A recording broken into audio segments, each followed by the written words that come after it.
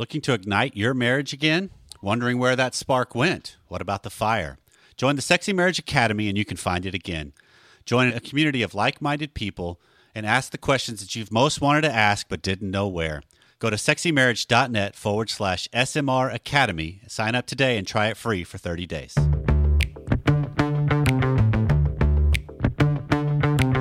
You've turned on Sexy Marriage Radio, where the best sex happens in the marriage bed. Here's your host, Dr. Corey Allen.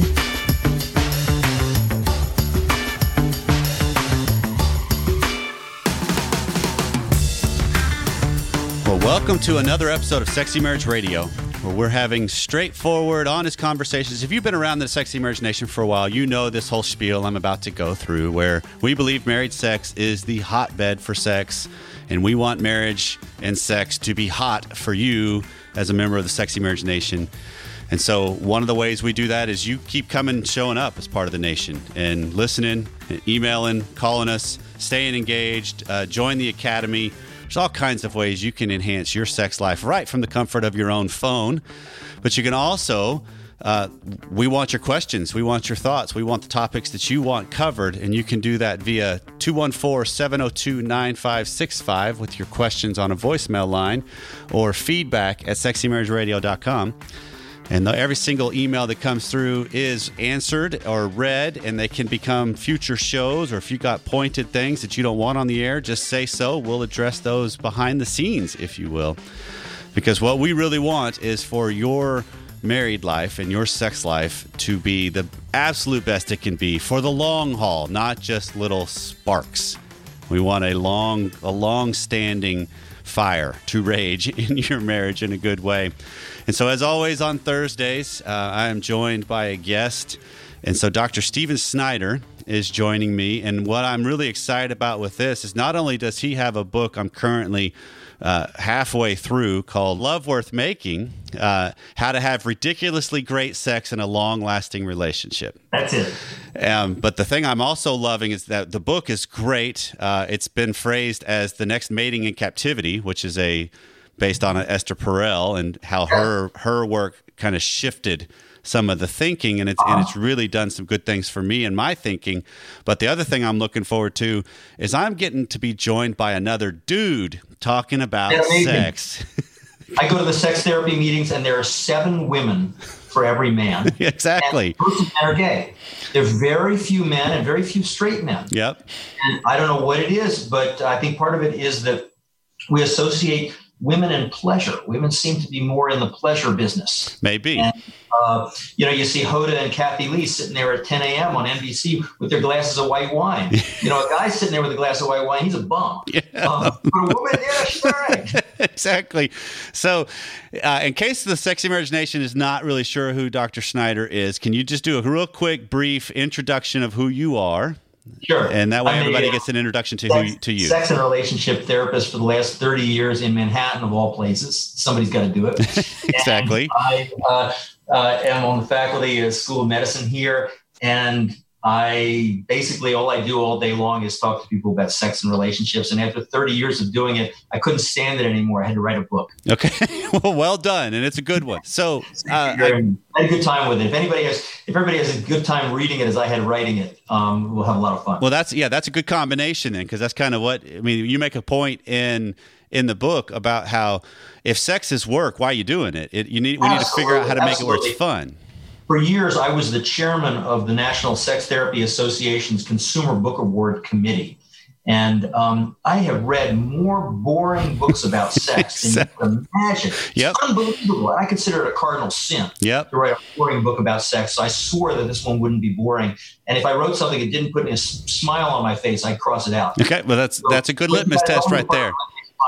That's a good litmus test. So I want to jump in on a couple of things that you make as points that have really, I guess if anything, not necessarily challenged my thinking, but broadened my thinking. Okay. And one of them is early on, you get into this idea about how when we're talking about eros or our erotic nature and our sexual nature, there should be, you've termed it healthy narcissism, but yes. You've also phrased it as it's almost like childlike in the sense of Absolutely. of Well, what let me back the up a little energy bit. is. So Yeah, explain let me that, back kind of up. get everybody caught up.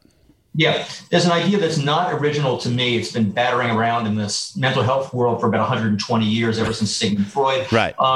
And the idea is that sex as an adult experience, when two adults have a sexual experience that's a quality kind of sexual experience, Right. it takes where you really want to go in an adult sexual experience.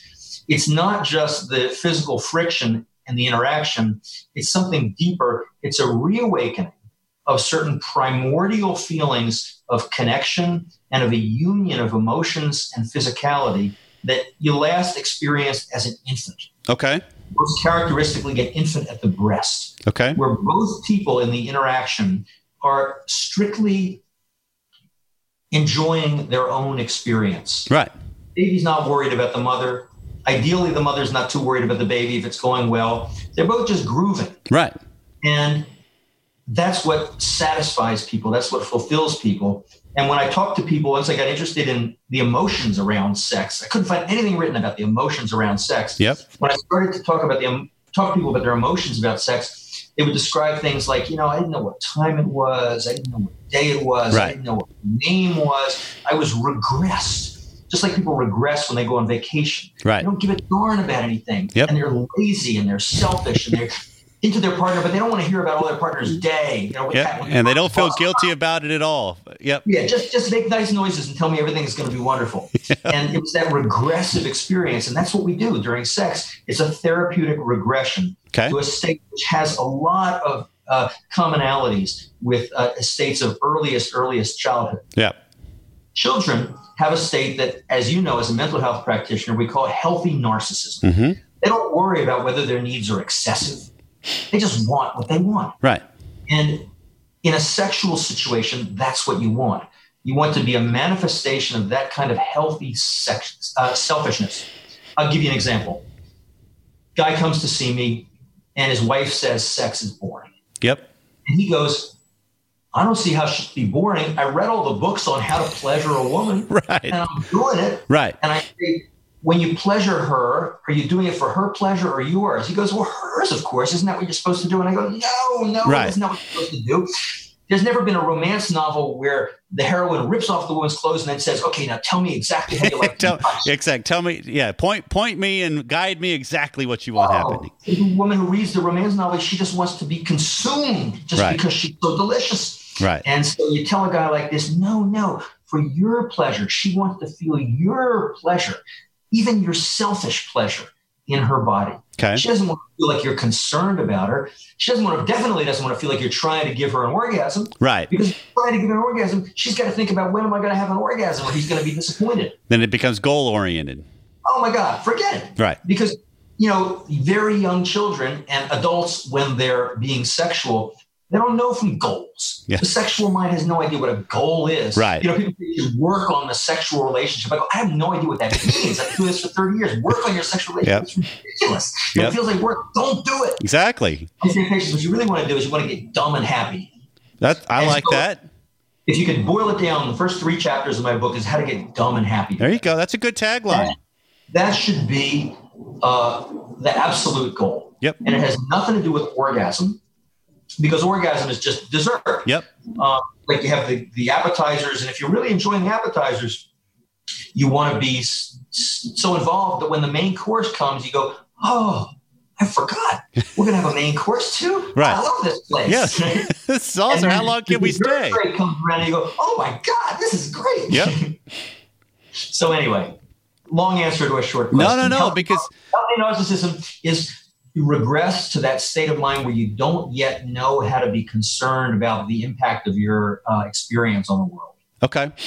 And I like that, but the thing that immediately comes to my mind is, okay, if somebody is really seeking their own pleasure and is, i.e., selfish, because I believe selfishness gets a bad rap in our world. I think a lot of times because built inherent in our selfishness is care for others. Yes. Because it is an extension of who I am and the essence of what drives me. And Exactly. Relationships are a component of that. Absolutely. And to get to something we talk about later in the book, which you haven't gotten to yet, we extend the ideas having to do with sex to relationships in general. Okay. Just like in sex, people get confused and think they're trying to provide each other with sexual pleasure, which Right. comes in relationships, people get confused and think they're supposed to be giving to their partners.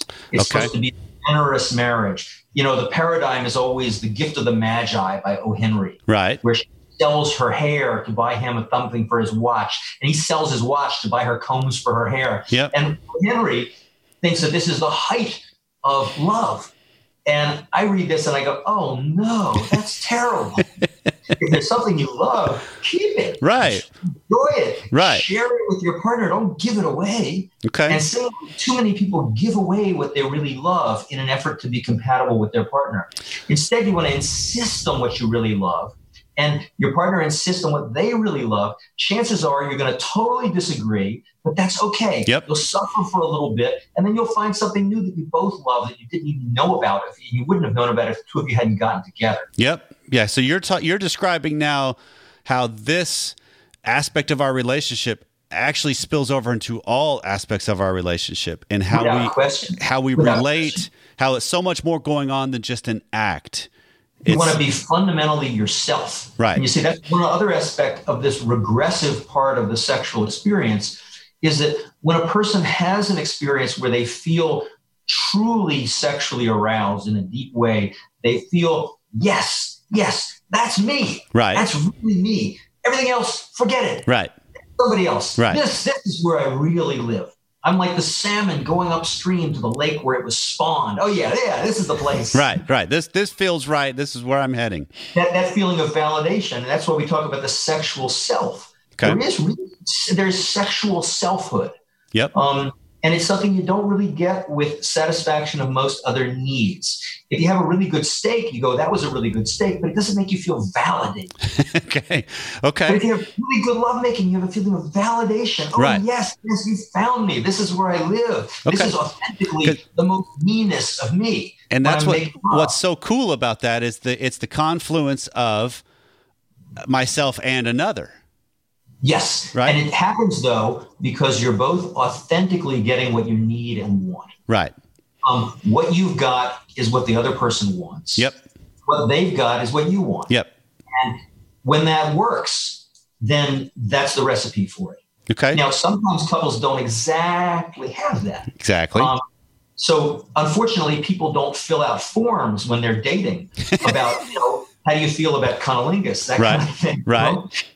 So perhaps there's a woman for whom it's the highest form of pleasure, and there's a man for whom it's okay, and he likes the noises that she makes during it, but it doesn't really Right. turn him on. Right. There's a wide range of guys. Yep. Just as there's a wide range of women, of whether they enjoy having a man's phallus in their mouth. Yep. And so some do and some don't. If a guy doesn't really enjoy it that much and she really loves it, then they've got a dilemma. Yep. So what they really need to do is they need to get granular at that point. They Okay. need to talk about, okay, what is it about it that you really like? Okay. Like the warmth, the breath, the wetness, the intimacy. What is it? And what is it that you don't like so much? And once you get into the granular part, then you discover the things that you both really like that you discover together. Yep. But you don't really get to that unless you talk about the details, which most people don't. So one of the messages in the book is you really got into talking about the details, and the book includes instructions on how to do that. Absolutely. Yeah. Because this is more than just theory of what you've written. Most sex books, for example, don't really talk about sex. Yep. There are very few sex books. For instance, Esther Perel's book, Mating in Captivity, talks a lot about desire Yep. and erotic feelings, and very little sex in that book. Yep. So as a sex therapist, I decided I had to write a book that actually had some sex in it. Good job. Yeah, well done. So I guess since you're talking about the essence of ourselves trying to be present, be engaged, be seen, be validated even, and I think that probably speaking for you, I'm guessing here, it's like a self-validation and another validation concurrently. Well, they tend to go together. Yep, absolutely. You're right. So I'm curious, though, because this is what we were talking about right before we started recording this. There are some things that we were both kind of laughing at that kill this aspect of our relationship in marriage that we don't even recognize, because it's almost like what the world's proposing that we should be enhancing this aspect of our relationship or our friendship or something, when that doesn't always play real well when it's talking about our sexual nature too. Yeah. Now that was one of the things I think that was Esther Perel's great contribution, where she said real compatibility and harmony and communication doesn't necessarily make for good sex. Okay. And as a sex therapist, one of the things that I dread the most when a couple calls me for a consultation or they sit down in my office is, it's just the sex problem. Right. In all other respects, we're best friends. My best friend. And I go, oh, no, not that. I mean, my wife and I have been married 27 years. We are not best friends. Sometimes we're enemies. Okay. That's okay. Because the best friend thing just seems to really kind of put cold water on a sexual relationship. And I don't know why. Okay. I think it's because it's a more advanced state of mind. I think friendship is a more advanced state of mind. Very young infants don't have friends. Really. Right. They just need satisfiers and attachment figures and stuff like that. They just have things that exist for themselves, right? Exactly. Okay. So what is it then that, if we get into the sophistication of married life and how friendship can impact eros like that, right? What are alternatives? What should a couple be looking to do that because I can almost guarantee you, Dr. Snyder, that there are people in the Sexy Marriage Nation going, wait. You just said don't be friends, right? Right. Be friends. So what am I supposed to do? Okay. Step number one is you're supposed to know where your arousal lies. Okay. What gets you into that state of mind? Because it's all mental. Yep. Matthews and Johnson just discussed the physical changes. Nobody's talking about the mental changes. Correct. The physical changes, as I'm talking about them, dumb and happy, loss of IQ points, time sense gets messed up. Yep. Regressed, childish, selfish, don't give a damn about anything, and intense feelings of validation. Yep. There's a hypnotic, trance-like quality that most people experience during genuine sexual arousal. So you want to know what that I do with my partner gets me genuinely aroused. Okay. Is it when we kiss? Is it when I hear his voice or her voice? Is it when I see him and her naked? Is it when they're between my legs? What is it that gets me? What is it in their body and their touch and their scent? Talk a lot about scent in the book. Yep. So I know what the potential for arousal is within the relationship, and I want to give it to myself on a regular basis. Okay. And here's the key, even when we're not having sex. Okay. So the technical name for this, and I know you read this part, in sex therapy is simmering. Yep. Love that phrase. Too few couples bother to feel erotic when they're not having sex. Most couples begin to feel that arousal is something, it's like a fever or something. They don't want to get it. But when they get it, they have to put it out right away by having an orgasm. Okay, right. Wait, we got arousal. All right, what's the problem here? Lexi, do you want to come? Right. So that's not the way to do it. Okay. Instead, the way to do it is if you experience arousal with your partner and you want to do that, hopefully every day, you want to enjoy it. And the mnemonic is FiOS, like Verizon FiOS. You want to enjoy it for its own sake, FiOS. So instead of kissing your wife goodbye before you leave in the morning to go to work, simmer her goodbye. Okay. Then say, hold her body in an erotic way. Inhale the scent of her hair. Feel her body molding to yours. Feel your own excitement. Appreciate it. Enjoy it. Then take a deep breath, stare deeply into her eyes and go, oh, thank you. Yep. And go to work. Yep. So you had some arousal. You didn't have to extinguish it. You could just enjoy it. Right. Instead of kissing your husband goodnight, simmer them goodnight. Jump on top of them. Kiss them deeply. Have them hold you. Hold them. Feel excited. And then fall asleep. Okay.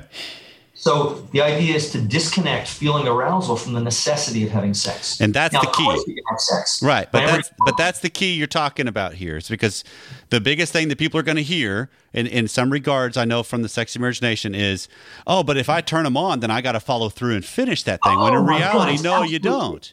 You do not. And so many, especially women, get mixed up because they think that if they're responsible for a man becoming erect, and I hope I can say that on radio. Yeah, absolutely. They feel that think of this as a Sexy Marriage Nation. I got to be able to say that. Yeah, absolutely. If we're not calling things what they are, then we're not doing our job. All right. So if a woman feels that if she's responsible for getting a man erect, that she's responsible for terminating his erection by orgasm, right? Which is ridiculous. Right. You're a guy. I'm a guy. We know we like to be erect. Yep. It's a good feeling. Yep. We can enjoy it. It doesn't have to end in an orgasm every time. And if a guy doesn't know that, they have to learn it. Exactly. And the other thing is that you're not responsible for the other person's arousal. You're not responsible even for the other person's orgasms. One of the things that I talk about in the chapter on intercourse, and I'm proud to have one of the only sex books that actually has a chapter on intercourse. Well done. And it's entitled Intercourse, Outer Course, and Lazy Sex. Okay. And let me tell you what those three things are. Okay. There are three ways of extinguishing a state of excitement. Okay. One is one organ inside the other, leading to climax most of the time. Outer course is where you do all that stuff, except penis doesn't go into the vagina. Okay. Other things happen. Exactly. And that doesn't necessarily just have to be foreplay. It can be, as a colleague of mine wrote, it's core play. You can do that sometimes. And then finally, there's lazy sex, where, again, we're talking about getting granular and getting to the details. Say you're a couple whose desire is mismatched. Okay. One person wants sex 4 times a week, and the other only wants it once a week. The person who wants it 4 times a week says, hey, how about some sex? The other person says, nah, I don't really feel like it. But you want to have some lazy sex? That's fine. He goes, terrific. He lies on his back, takes some lubricant, gives himself an orgasm in bed with her while she sidles up to him, rubs up against him, kisses him, strokes his chest, and they have a nice moment together. Okay. And he has an orgasm. She can go to sleep. She doesn't have to get up and urinate afterwards or anything. It's perfect. Mm-hmm. And it just basically says that you're responsible for your own response, your own feelings, your own arousal, and ultimately your own orgasms. Okay. The same thing is true for women's orgasms. A lot of guys feel that they're responsible for giving a woman an orgasm, and a lot of books, unfortunately, perpetuate that idea. Yeah, absolutely. I always tell guys, you're the rhythm section of the orchestra. All you're responsible for doing is just kind of being in a state of arousal and giving a good rhythm. She's the soloist. Okay. She wants to have an orgasm. She knows how to have an orgasm. She can give herself an orgasm. That's now, good. Is that everybody's cup of tea? No, but I think it helps a lot of people feel a lot less pressured around. Absolutely, because we are in a culture for sure that is driven more and more towards sex means just pounding away penile vaginal intercourse. And I never understood it, frankly, because the common language these days is unfortunately pornographic, which is ridiculous because porn is all about camera angles. And most things that make for really, really delicious lovemaking, you will never see in porn because it doesn't give good camera angles. Exactly. Where bodies are fused together. There's no camera angles right there. Yeah, no, there's no room for it that way. Or really good cunnilingus. There's no camera angles there. You see guys with their tongues out lapping and stuff. It's ridiculous. Really kind of full-on stuff. It's just not going to make good camera work. Okay. And I like that. So a lot of what you're proposing and talking about, I put the thing I love about the sophistication of sex in marriage is it's a long game. That's the terminology I use. That the idea of simmering, that kind of keeps it gets some juices maybe percolating or maybe a hint of something, but whether it comes to fruition as far as orgasm or not at that point, that's not the point. The point is this is an ongoing thing that happens throughout the life of our relationship. I sometimes tell patients that they have a sexual bank account together. Okay. And every time you get authentically excited together, whether you're having sex or simmering, you're making a little deposit in your bank account. Okay. And that's going to pay off good returns for you later on. Absolutely. And I love the fact with the Sexy Marriage Nation that you're interested in the long game. Yeah. Because really where it's at. Yeah, because that's the thing I love. And I really kind of landed on that framework because it helped husbands who were the higher desire partner and constantly striking out realize, okay, wait, I can still make moves that if I can be unattached to the outcome on do I get sex or not, and just realize I'm doing erotic charging here. That what I do tonight might lay the groundwork for really fantastic sex in a week from now. Absolutely. And that's great. And in the meantime, you're enjoying it. And that's the point. Very important. Very important. And a woman has to know, even if a man doesn't come, he's still enjoying her because he's enjoying her body. Yep.